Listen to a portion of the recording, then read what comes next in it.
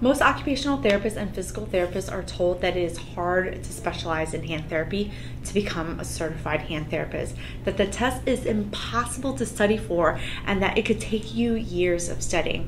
Hey there, my name is Huang Tran. I'm an occupational therapist, certified hand therapist, clinic owner. I mentor therapists just like you to become a certified hand therapist. Know the truth about what it takes to become an expert in your area, confidently treat any patients that come to you, and study in a way that increases your chance of passing the CHT exam the first time around.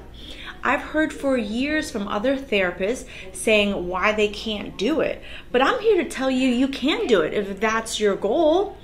Grab your CHT Prep Essentials Checklist. It's your insider's guide to everything that you need to know on how to do it only once. I will break down the years, the hours, and what you actually need to qualify and break any myths that you might have heard that are simply not true.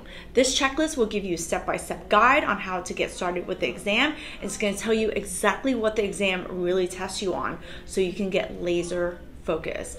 Click the link below and grab your guide today.